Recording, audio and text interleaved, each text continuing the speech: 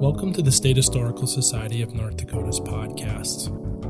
Double Ditch is a spectacular Earth Lodge village occupied by the Mandan Indians for 300 years. From 2001 to 2004, archaeological investigations were conducted at Double Ditch State Historic Site under the direction of Dr. Stanley A. Ayler of the Paleocultural Research Group. This was a collaborative project among the State Historical Society of North Dakota, PCRG, University of Missouri, and the Archaeoimaging Lab at the University of Arkansas. What follows is an interview with Dr. W. Raymond Wood from the University of Missouri during these 2002 excavations. In the late 1700s, the Mandan were living in the general vicinity of Bismarck in a variety of villages. Some people say there may have been as many as 9. Some people suggest there may have been as many as 13. But this was the heart of the Mandan universe. The Heart River was so named because the Mandans regarded that as the heart of their universe, and their villages were scattered on either side of the heart. On the east bank of the Missouri River, here at Double Ditch, Larson, which is north of here. On the other side of the river, on a slant, Matsev, Boley, scattered village within the city of Mandan. This was a very, very populous place with a population figure of many thousands of Mandans. They were prosperous traders, traded with the Sioux to the west, the Sioux to the east, the Crows to the west, and other groups to the north and south, and they were very, very prosperous, very, very wealthy peoples. In 1781, a smallpox epidemic arrived in this area, either from Minnesota, where the Sioux were suffering smallpox epidemics, or from the American Southwest, where Pueblo Indians were just dying by the thousands. And both of these groups were in indirect contact with the Mandans, so the epidemic could have come in from Minnesota or from New Mexico. We really don't know. In a sense, it doesn't really make any difference because the end result was the same. These 9 or 13 villages were so reduced in population that the survivors of these villages came together into 2 villages and moved upriver to get away from the Sioux, and where there was safety in numbers. The Hidatsa had not been quite so hurt by the smallpox epidemic, and the Mandans felt a little safer around their good friends, the Hidatsas. So they moved up to mouth of the Knife River, settled into 2 villages just below the mouth of the Knife. But I've run ahead of my story. Here at Double Ditch, it's been known for well over a century as an important Mandan village. It was very early recognized that there were 2 fortification ditches here, which led to its being called Double Ditch. Many years ago, at the turn of the century, it was called the Bourgeois site. I'm not sure why, perhaps after a landowner. I have to look into that. In any case, it is a very large, double-ditched site. There may have been at one time as many as 180 houses here. That's subject to a little interpretation. But still, it covered a very large area, very, very large number of houses, and probably over 2,000 people lived here. And at the time it was occupied, that was significantly larger than St. Louis. St. Louis was a town in the 1790s of only about 1,200 people. So we had a real metropolitan area here. In 1905, a local resident who was going to school at Harvard, George Will, who is probably known to everyone in Bismarck, George Will went off to Harvard for an education, and he met there a fellow student named Herbert J. Spinden. And they both came under the influence of an early anthropologist there who encouraged them to come to North Dakota and study Mandan culture, which they did. They spent the summer of 1905 doing considerable work here at this village. They cross-trenched one of the refuse middens, tested one of the houses, cross-trenched one of the fortification ditches, and some other tests. They went back to Harvard, wrote their report, and it was published the following year in the Peabody Museum series, which I like to tell my students is not bad for a couple of undergraduate term papers. In any case, that was the really pioneer archaeological work in this state that really started serious archaeology here. But for all of that, Double Ditch remained untouched professionally until this summer. It's been almost a century since Will and Spinda did their work here. And quite naturally in that century, there's been a lot of changes in archaeological techniques, understanding of the past, of prehistory, archaeological techniques have changed. Everything's changed in a century.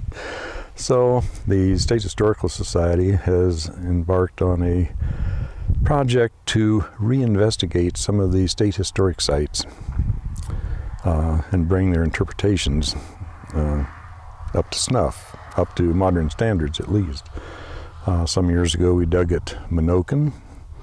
We discovered the Menoken site was not the village occupied by Verandre, which a lot of us knew, but we were able to prove it. Last summer we dug at Fort Clark and just expanded a good deal of our knowledge about Fort Clark and its history. This summer we have made some very interesting discoveries at this site. It's being excavated under the direction of Fern Swenson and Paul Pica of the State Historical Society, in conjunction with Dr. Stan Ayler of Paleocultural Research Group, a nonprofit group in Flagstaff, Arizona, who's contracted with them to do the work. I'm Ray Wood from the University of Missouri. I've come up here with my archaeological field school, donated that to the project. There are 18 students from the University of Missouri and the University of Kansas, which permitted us to get quite a bit of work done. We also have volunteers. Quite a number of volunteers have shown up from as far away as St. Louis, Minneapolis, California. People who are just interested in this site. It's easy to see why this site arouses that kind of interest, because I've always liked to say that it's one of the most spectacular surface archaeological sites on the continent, at least certainly north of Mexico. It has no monuments like Cahokia or some of the great mound centers. It doesn't have cliff palaces, but if you look across the surface of this site, it awes every archaeologist sets foot on it. It awes me every time I set foot on it. It is currently a state historic site, but it will be very shortly nominated for national landmark status.